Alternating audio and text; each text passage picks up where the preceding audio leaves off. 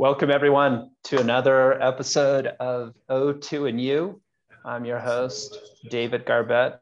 Joining me this week, Sean Teigen, Research Director at Utah Foundation. Sean, welcome. Today we're talking about a climate report that Sean and the Utah Foundation put out recently. And in a nutshell, what implications does climate change have for Utah and for its economy? Yeah. Sean, first of all, welcome to the program. Thank you so much for having me. There's a phrase, I think it's a Latin phrase, noblesse oblige, the nobility in me requires that I recognize that mustache on you, if I can paraphrase. It's really good to have the mustache discussion here. We also learned not only dual mustaches, but we're on the same block, having this conversation on the internet, the interwebs. Sean, I love to have you here. Thank you so much. Well, let's see. Before we talk about the report, why don't you tell us a little bit about Utah Foundation? You're out there quietly doing a lot of really good work, interesting research. I don't know if everybody knows who you are and what you do. Can you tell us a little bit about the organization? I think we are quietly doing some work. We've been around for 3/4 of a century, but we've been doing, research on a whole host of different topics as a nonpartisan, non-profit public policy research group. We started after World War II looking at taxation and trying to figure out how are we going to handle kind of the transition away from this wartime economy. And we've been working on a whole host of issues since then, from environmental issues to economic issues to job, to education, and everything in between and beyond. Cool. I didn't realize you'd been around that long. It's been a long, long time. And I have been with this organization longer than I'd been with any organization before, in part because it's awesome. It's fun to work on this kind of stuff and just study different issues. And this climate change economy, this new climate economy, it's somewhat new for me. So I learned a lot along the way, and hopefully have imparted a little bit of that knowledge to the rest of the state, people across the state. Yeah, but tell us about your background. How did you end up there? What were you doing previously?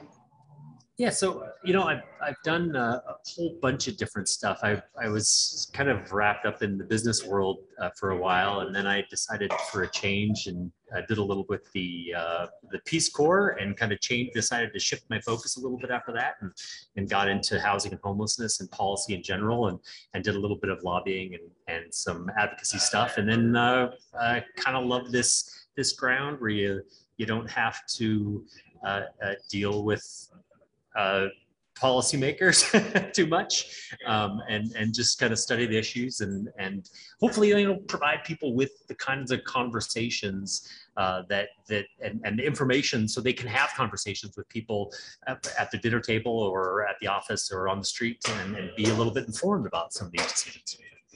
Yeah, and I know that frequently the Utah Foundation's research is certainly hear it from policymakers, that they see it, they notice it, they think about it. So it is, I think it's helpful to our state, helpful to people generally to have the sort of information you're putting out. And we work hard to be nonpartisan. We try as much as we can, and I think we have in the office a little bit of a balance and a little bit of a tightrope walk to do, and not everybody sees us as nonpartisan. Like, we release a report on something or other, and somebody on some side of the political spectrum gets mad at us, and then we release something else, and then it's the other side that gets mad at us. And so it's good to make everybody a little angry, I think. It's funny you say that, because I was going to say putting out great reports, with one exception. The report that Utah Foundation did on the effort to try and transfer federal public lands, I thought, one was a little, right. You came up a little short on that. So if that helps with your bona fides on the nonpartisanship, criticism, you're welcome. I think it's interesting. I mean, it's interesting you say that, but at the same time, what was it? Ken Ivory was also mad about, everybody was mad about that report at the end of the day. And we actually, at one point we felt like it was too much making an argument kind of against that transfer of public lands. And so we searched for a few things that like to make it more balanced. And it's like, there is no real, we basically felt like we laid out both sides of the argument relatively well, but enough to make everybody a little bit mad. Yeah. Well, and that's the one where I would say, clearly you were trying to do that, give both sides, but it was like, if somebody was trying to understand that argument, what I would want to say is like, here's the room full of legal scholars who would all say, right, here's the law this way. Right. And you track down like the only two people that thought it was differently right. to present their view. So yeah, it's possible we give sometimes too much of a voice to those kind of outliers. But we like I said, though, we do what we can to try to maintain that balance. But we're not here for that today. Today, let's talk about your climate report, which I thought was really, it's got so much in there. So we've got a lot to go through. But why don't you introduce it a little bit, tell people about this report that the Utah Foundation just released. There's a lot in there. We have a lot of sources, not as many sources as the recent IPCC report, but we've got a lot of sources, a lot of pages covering a lot of ground. Very well footnoted. Very well footnoted. And I hope that we didn't get, honestly, we could have written a paper like this about 40 of the different issues that are in this report. So, I mean, even though it's long and maybe we've got some footnotes in there, we could have gone much further in terms of covering the ground. But this is the new climate economy. So it's basically, it's not saying, hey, is climate change happening or not? I mean, that is laid out clearly in the IPCC report that was released after this, that what is it, Intergovernmental Panel on Climate Change report that was released after our report. But basically what we're trying to talk about in terms of this new climate economy is, so climate change is, becoming more widely accepted. Things are going to happen because of climate change. And some of those things are, federal regulation, a lot of market forces, a lot of consumer demand.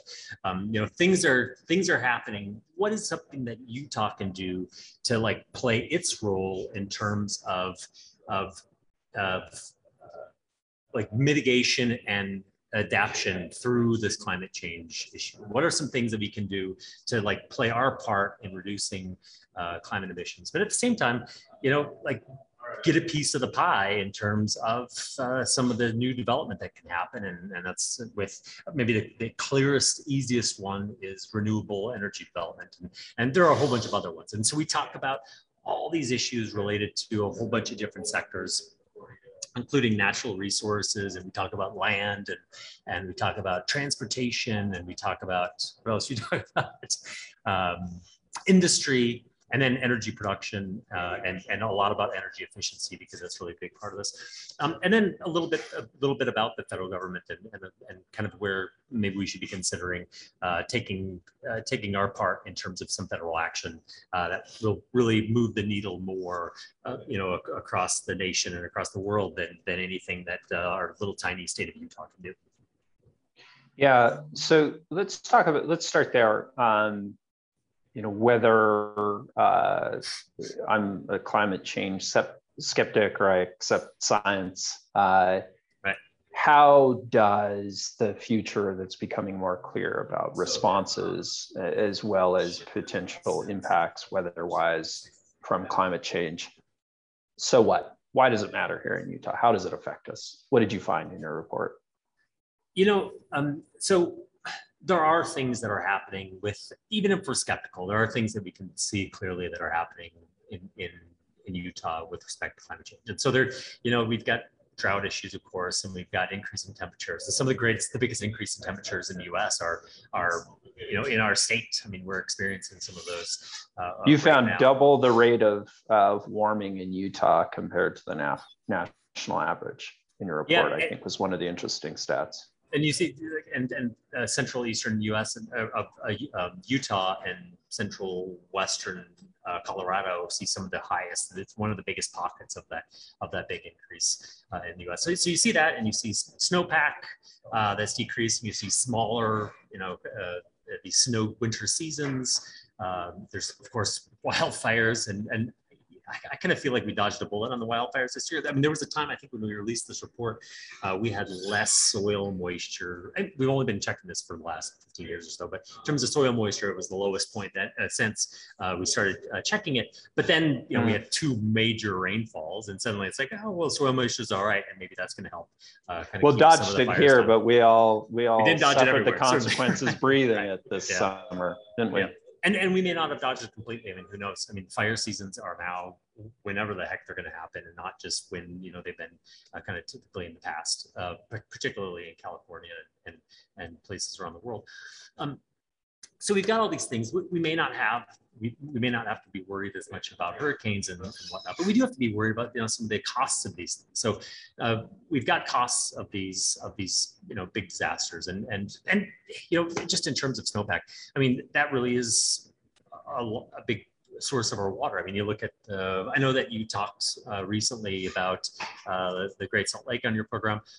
And how we're the lowest we've ever been, and you look at Lake Powell, and it's like, what the heck is going on with Lake Powell and reservoirs across the state? I mean, they're really low. I mean, what's going to happen if we don't get the snowpack that we need this year? And what's going to happen if this drought that's been going on pretty much nonstop since 2000 continues on for another year or two? So there are all these concerns about this kind of stuff, but ultimately, like, what are the things that we can do maybe to reduce our kind of emissions here in Utah? We're 19th highest in terms of per capita emissions across the U.S.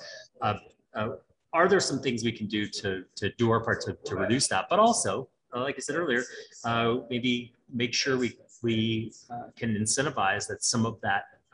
Some of the market forces, some of the financial sector investment, and some of this federal investment comes toward us to support our economy, particularly maybe those areas that are going to be impacted the most by the kind of forces away from coal in terms of energy generation. So if you look at, we in Utah, most of our energy comes from coal still, unlike the rest of the U.S. But as that decreases more and more, you're going to see some impacts in a few communities. It's not a lot of jobs when you look at the jobs across the state, but it's a lot of jobs in a few communities. And is there something we can do to help those communities a bit? Let's talk about that one a little bit. Really interesting stat, I think, from your report. I knew these numbers I had a rough estimate for Utah, but to see this nationwide, you have something in there saying that 3/4 of all coal plants in the United States right now be cheaper today to close those and switch over to build and then operate renewable power. It's renewable. I mean, solar is so cheap, and maybe the expensive part of that still is the battery. But we're actually doing some crazy innovative stuff in Utah that maybe doesn't rely upon lithium storage as much, and we can move towards some other things that are a little bit cheaper and kind of tackle that battery issue. Yeah, tell us about that. I just happened to be driving by IPP the other day. Anything interesting on that front and energy storage? There's so much going on around Delta, Utah. I mean, it's pretty awesome. I think that, so there's a massive, pretty phenomenal coal plant down there that's been powering a lot of Southern California for a long time, since mid 1980s, and it's a good plant. It's in pretty good shape, but Southern California is like, we don't want that, so they're building some gas turbines down there, and with that it's going to be powered mostly by natural gas, but there's going to be a mixture of green hydrogen that helps turn those turbines and generates electricity for Southern California and a few other places. And that's going to, the idea is to keep on putting more and more green hydrogen in that. And some of that green hydrogen is going to be stored right down there. An organization called Magnum has some salt domes, and you can drill a big hole in the salt and store a bunch of green hydrogen in there, and then use that green hydrogen for the plant. But you can also, they're exploring some ways of drilling a big hole in there, and like when the sun is shining and when the wind is blowing, using that kind of excess capacity to really put some compressed air inside these salt domes and then release it when the sun goes down or when the wind stops blowing. So you've got this massive battery that can then release and turn a turbine, so you're generating electricity all the time. I mean, so that's something that's going on. There's a lot of stuff going on down there. And that green hydrogen is basically just, hydrogen takes a lot of electricity to create it. So one way to make it green is to use solar and wind and other renewables to make that hydrogen green. This other, I'm so excited about this other project though. I just got to mention this real quick too. Down, so on the Navajo Nation, you've got this idea for this pump storage project that just received approval. And the idea is you take a bunch of water, pump it up to the top of a mountain, and you use renewables to do that. And then when the wind quits blowing or when the sun quits shining, release that water back down, and you get this gravitational force that is then turning turbine and creating a lot of electricity. So you've got this massive battery right there, and there are negative ramifications to all this stuff, to all development everywhere. But if you can do it right, and you can do it in a way that has some really long-term benefits for Utah and the nation and the world, I mean, I think that there's some really good potential there. And this is the largest pump storage, this thing in the Navajo Nation in the United States. It's something that's being used some other places at this time, but this could be one of the game changers in terms of renewable and storage. I like that you flagged that, because Utah is in a bit of a crossroads, as we like to say, crossroads of the West, and we know we have that in transportation, we have that in electrical transmission as well. And a few comments on the direction of electrical markets. One, I don't think people have realized how quickly renewables, both wind and solar in particular, have fallen in price. And it now looks like battery storage will follow that trend. But one of the features of that is, we won't go into those details here, but in electrical markets, if you are purchasing power in the middle of the day, if renewables, if the sun's shining or the wind's blowing, the power becomes essentially free. And I think we're on the cusp of seeing kind of reactions to that, and people realizing, for example, at 1 in the afternoon, 2 in the afternoon, California will have more electricity from solar than it will know what to do with. It's almost free, that power. If I can find a use, so through storage or some industrial application, to take advantage of these fluctuations in power, I think you could really see some interesting changes in our economy. And charging your car, you plug everybody's car in at that point, and you're like, oh, there's some extra pretty free, close to free fuel for your vehicle transportation.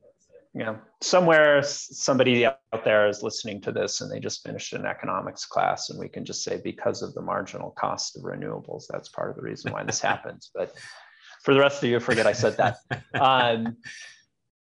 Sean, on the coal front, the Biden administration has been working in Congress to try and pass a package of spending and different infrastructure investments. And one of the key things in there is a federal standard for electricity, with a target of getting to 80%, we'll say low to zero carbon fuels, essentially renewables, by 2030.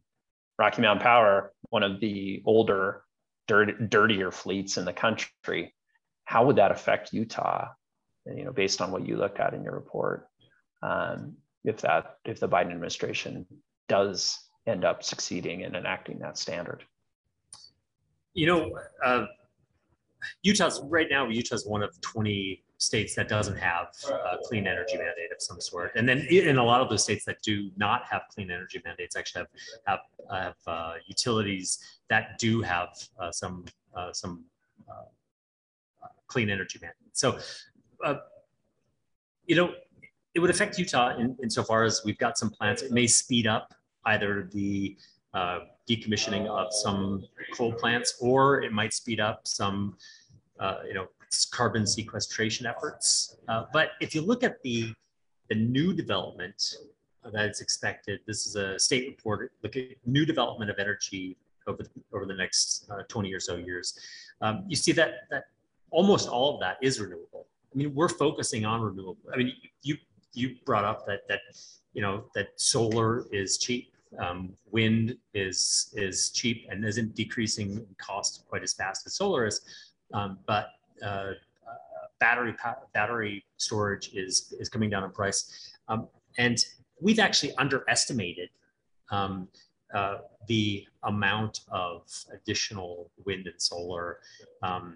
Every year we come out with this estimate. So 5 years from now, we think we'll be developing this much. It's like, we're always short because it's like, oh my goodness, how did it get this cheap, this fast? And how can you keep getting it cheaper and cheaper? And so I just want to emphasize that it is astounding. Like time and time again, you can go look at forecasts from the best experts, the most knowledgeable, always saying like, well, it's gonna, these are gonna drop in price and it's gonna happen fast. And the actual pace has outstripped all of those. It really is kind of the remarkable bright spot on the climate front. I mean, you look at cars. Also, you look at cars as well. And in 2030, people right now say, "Oh, I'd like an electric car, but they're so kind of expensive, and the credit for the one that I want is gone, and so maybe I'm not going to do it at this point." In 2030, either you're going to get a car with a battery that is absolutely ridiculous and you're going to be able to drive, you get 1,000 miles at a charge or whatever the heck, or you're going to see that the car is a lot cheaper than any internal combustion vehicle on the market. I mean, it's just becoming, you're going to see cost parity, price parity. Some people suggest that it's happening like within a couple of years. Some people say 2025. You're going to see this price parity. So that's coming down in price. I mean, you look at, like, you brought up Rocky Mountain Power. For the projects that they're looking at for the coming year, I think it's 4 of the 19, I think, are 100% renewable projects. And looking at what we is in Utah, I brought this up just a moment ago, in Utah expect to see by 2040, I think it's something like 85% to 90% of that is expected to be renewable or storage. The rest is gas. Nobody's doing anything in coal because coal is too expensive. It doesn't make any sense to do coal. Nuclear is really expensive, but this is something that we bring up in the report. It's also expensive. There are some folks that are looking at ways to bring down the cost of that. You don't have to worry about the storage issue with nuclear. You have to worry about the energy storage afterwards, and that's one of the, with a lot of environmental groups, that's one of the big stumbling blocks. Also, and with a lot of groups, it's just the cost. I mean, it's really expensive to do nuclear stuff. And in fact, there was just a big plant closed in somewhere in New York or New Jersey. One of the two it was in New York State in the last couple of months, and it closed basically because of cost. It's like, no, this is just too expensive at the end of the day. But people are looking at ways to bring that price down too, and that's with some modular programs that some investors and communities are looking at in Utah and maybe developing in Idaho. One thing I wanted to, I'm just looking at my notes for what I had jotted down. You call for a Utah office specifically focused on climate change, so new government entity. Why? Why do you think that's important? We talk about you talked about Biden's energy mandate. I mean, an office or a commission could be, this really educated body that maybe is looking at some sort of a mandate. It's a group that can look at some of those communities that are going to be most impacted by the closure of more and more coal plants, and look to see what are the best ways to support some of those communities, whether that be tourism infrastructure, education, broadband for more remote working, all sorts of things that are possibilities there, and then just transfer funds, like maybe there's some support that we could provide to some of those communities. But this group could also do something that like some states are looking at, transmission authorities, and if there's a way to create the transmission infrastructure across the state, particularly in some of those communities that don't have a transmission capacity right now. So you can't just go to some of these communities that are coal counties and say, hey, we're gonna put in a bunch of solar power because you got to tie it in somewhere so you can send that electricity somewhere. We talked about Delta a little bit earlier, and there's massive amounts of transmission room down there, and there's more expected with this big transmission thing that's sending a bunch of wind from Wyoming down to different parts of the state that will also go through there. There's a ton of opportunity for a ton of wind and a ton of solar down there, but there are some communities that would be left behind. So maybe there's something you could do with that, but also, just working through some of these things and some of the other things that we talk about, such as home energy efficiency and transportation and technological development. And if an office or commission can help kind of foster some of these things that, in some ways we're doing well already, and in other ways we could improve a little bit, we could see some big benefits here in Utah. Yeah, the transmission one is, I think, immediately everybody starts to snooze and sounds so boring, but that transmission is so important. It is such a key, and the way that, there just is not that planning and the infrastructure to deliver some of those resources that we have in different places in Utah to where the power is needed, and without some planning on that front. And a commissioner office could maybe use a little bit of public funds, but it could also help kind of direct some of these private funds to these communities and really create some collaboration across communities and get some of this development. One thing that we talk about in this report that I think is important is that you don't need to just develop renewable to get to some of your goals. I mean, we talk a lot about energy efficiency because energy efficiency is enormous. I mean, that is really both, in homes and in cars and in businesses. I mean, it's such a big thing. And energy efficiency, it uses a lot of people to do some of this stuff. And it can be done anywhere where there's a building or a house or, you don't need to build a big transmission line to Richfield, for instance, to get some good energy efficiency jobs in Richfield. You can employ some other methods. You had that early on in your report talking about how the United States really has decoupled economic growth from emissions. Yeah. And that fascinating stat that the energy that we've saved since, what was it, 1990? So what we've done through energy efficiency, if we hadn't done that, we'd essentially need 300 coal-fired power plants to produce that energy. And the US only has 250 right now. That's pretty incredible. Yeah. Did I get that stat right? Yeah, you got that. That's exactly right. It's a big deal. I mean, it's a big deal, and there's a lot more we can do in terms of energy efficiency. And like I said, electrifying homes is a big possibility, but just making homes more energy efficient, and then cars. And if you can charge those cars, like you said, or like I said, like one of us said, in the middle of the day when the sun is shining, either plugging it in at your house and using your solar panels, or plugging it in downtown and using a larger solar array that's off the Wasatch Front or wherever, it could be a real benefit. So, Sean, and you could tell me if I'm getting you into an area of political trouble, but the Utah Foundation did this report. You've also done a report on transitions in some of our coal dominant and fossil fuel dominant counties. I thought there was a good report recently that talked about the way that Utah's counties and Utah has used community impact funds. So this portion of mineral lease revenues. So when the federal government opens up public lands, either for coal mining, for oil and gas development, they collect royalties on that. And then so much of those royalties, they just turn around and give back to the state, essentially 50%. Part of that is essentially intended for community impacts.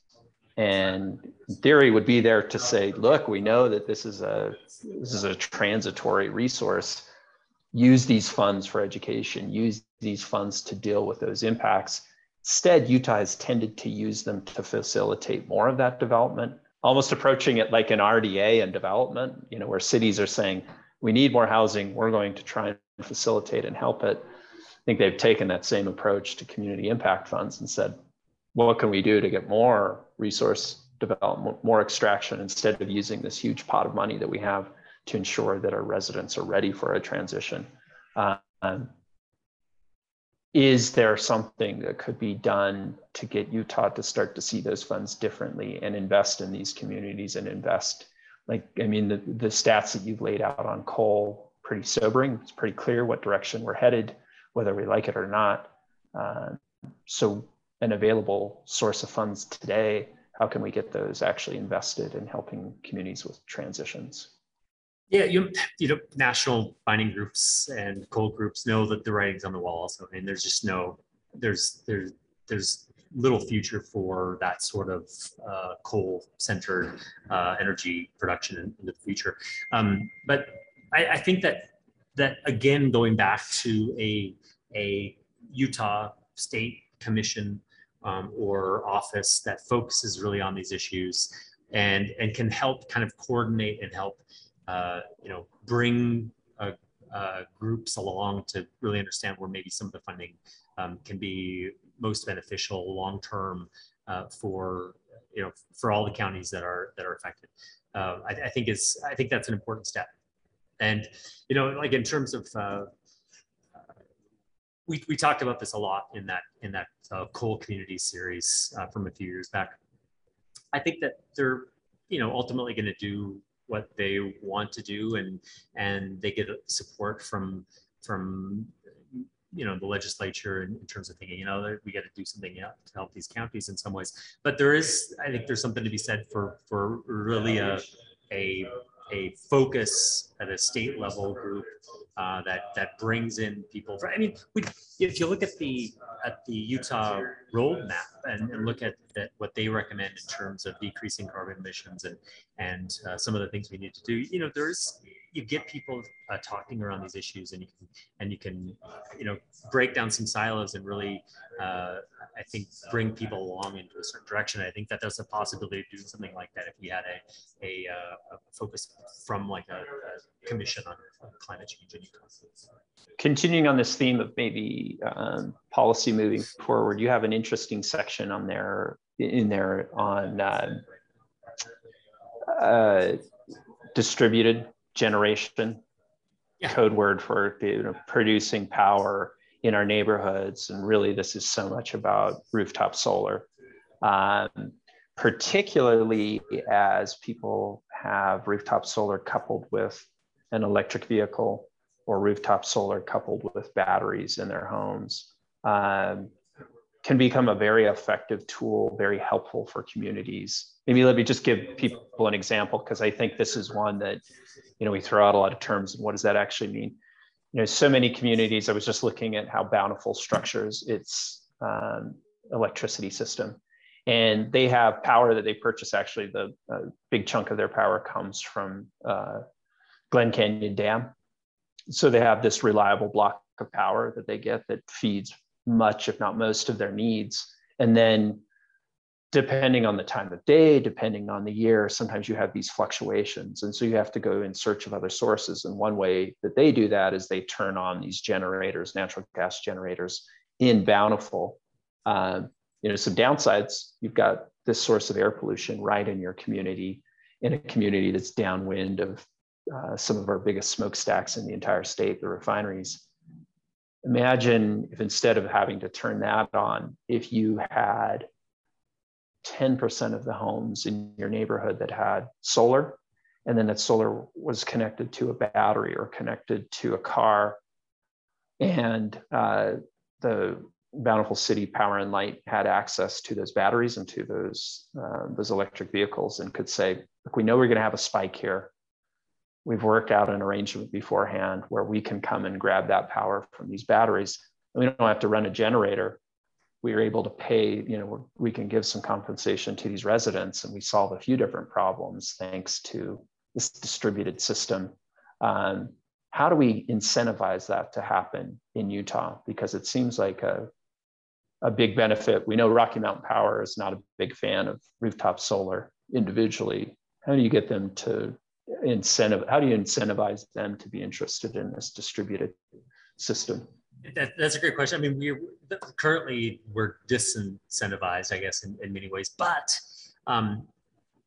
Rocky Mountain Power, for instance, is thinking big. Like they supported a project in the southern part of Salt Lake County just massive development, massive number of solar panels, a ton of every unit, every condo or apartment unit, they all have this big battery. And the reason why Rocky Mountain Power supported that is because you've got, just like you're saying, this little generation facility right there. It's like, we can either do that or we can build some generation, either on the Wasatch Front or elsewhere to get the electricity here that we need.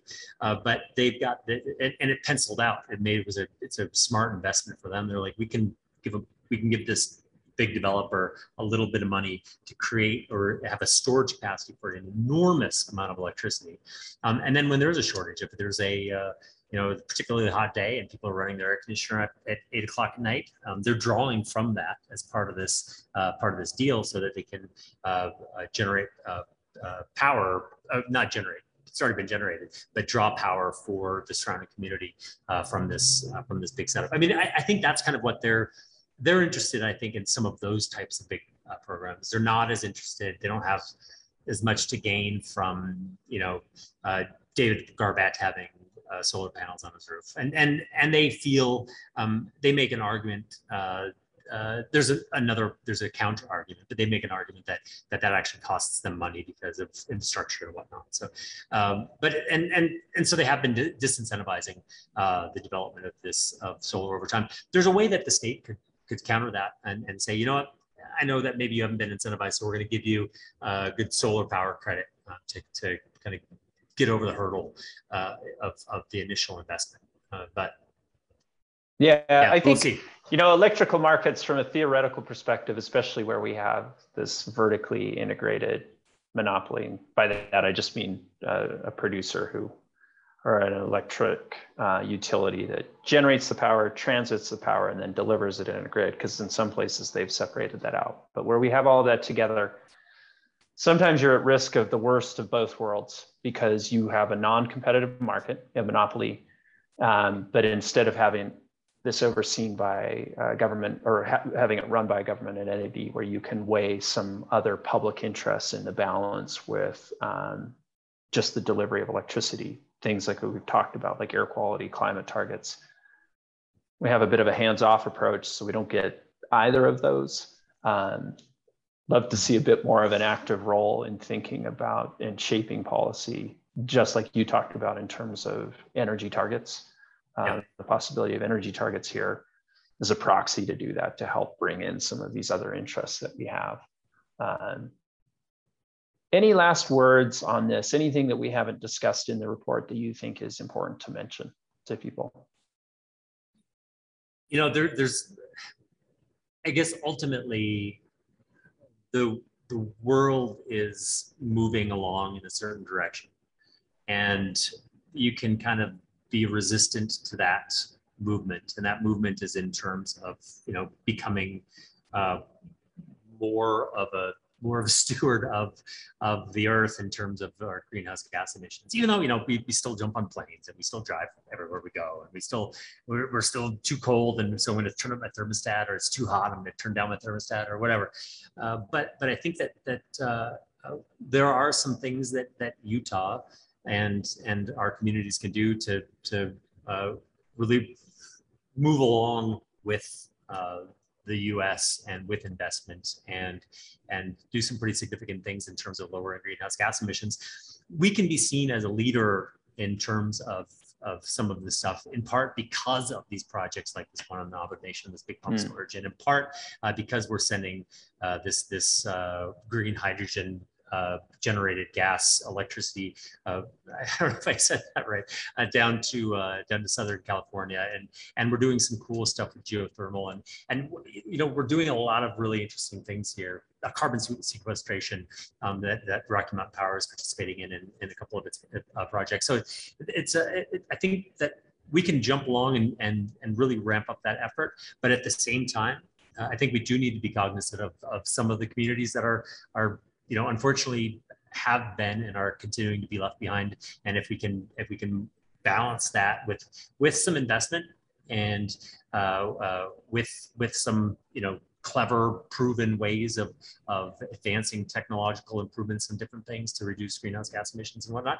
I think that we'll see short-term and long-term investment. But a lot of things are going to happen without that. We're going to see a lot more electrification of homes. We're going to see a lot more electrification of transportation.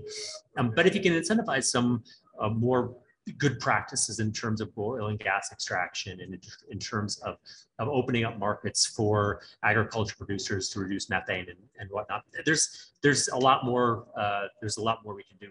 And according to the UN report that I mentioned that was released just a month or so ago, we can't just wait for it to happen. I mean, we can't be, the market's going to take care of it in 20 years. It's like, 20 years, while a couple of degrees Celsius maybe doesn't seem like a lot. It's the much higher than a couple of degrees Celsius temperatures and the much colder temperatures and the bigger storms and the bigger droughts and the less snow and all that stuff. And it's like, we got to figure it out, man.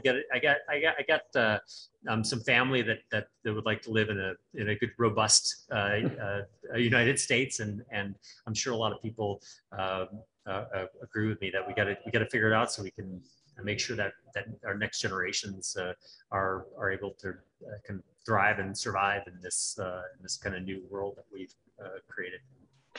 And I think a benefit, especially so many people are reminded of after going through a pretty miserable August in terms of air quality, is that, boy, it's not just benefiting future generations and dealing with climate problems that feel really far away.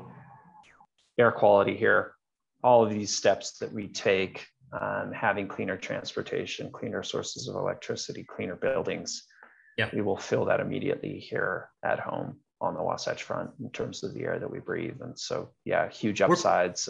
If we know things are moving that way, we ought to be the leader. We ought to be, because we have a problem here that's so acute. If we can solve that, we have a big product to offer. And regardless, we're still going to have like crazy Junes like we had this year, like the most ridiculously hot June imaginable. Yeah. But there are some air quality things, and if we can tackle some more of our local air quality things, that's going to have this commensurate benefit for the most part in terms of helping out greenhouse gas emission levels. So I mean, there are some things we can do to be totally selfish about what's going on here in Utah that's going to have some positive impacts across the world in terms of those emissions from greenhouse gas. If people want to read the report or any of these other reports that the Utah Foundation has put out, where should they go?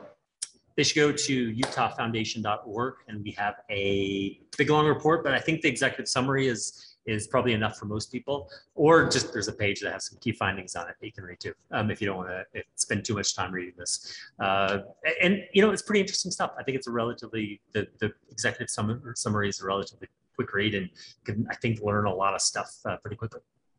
Utah Foundation's churning out this stuff all the time. One thing we probably need you to come on and talk about this separately is particularly, I think, your research on your voter surveys are really fascinating, useful. I talk about them all the time, and how voters are prioritizing issues like air quality.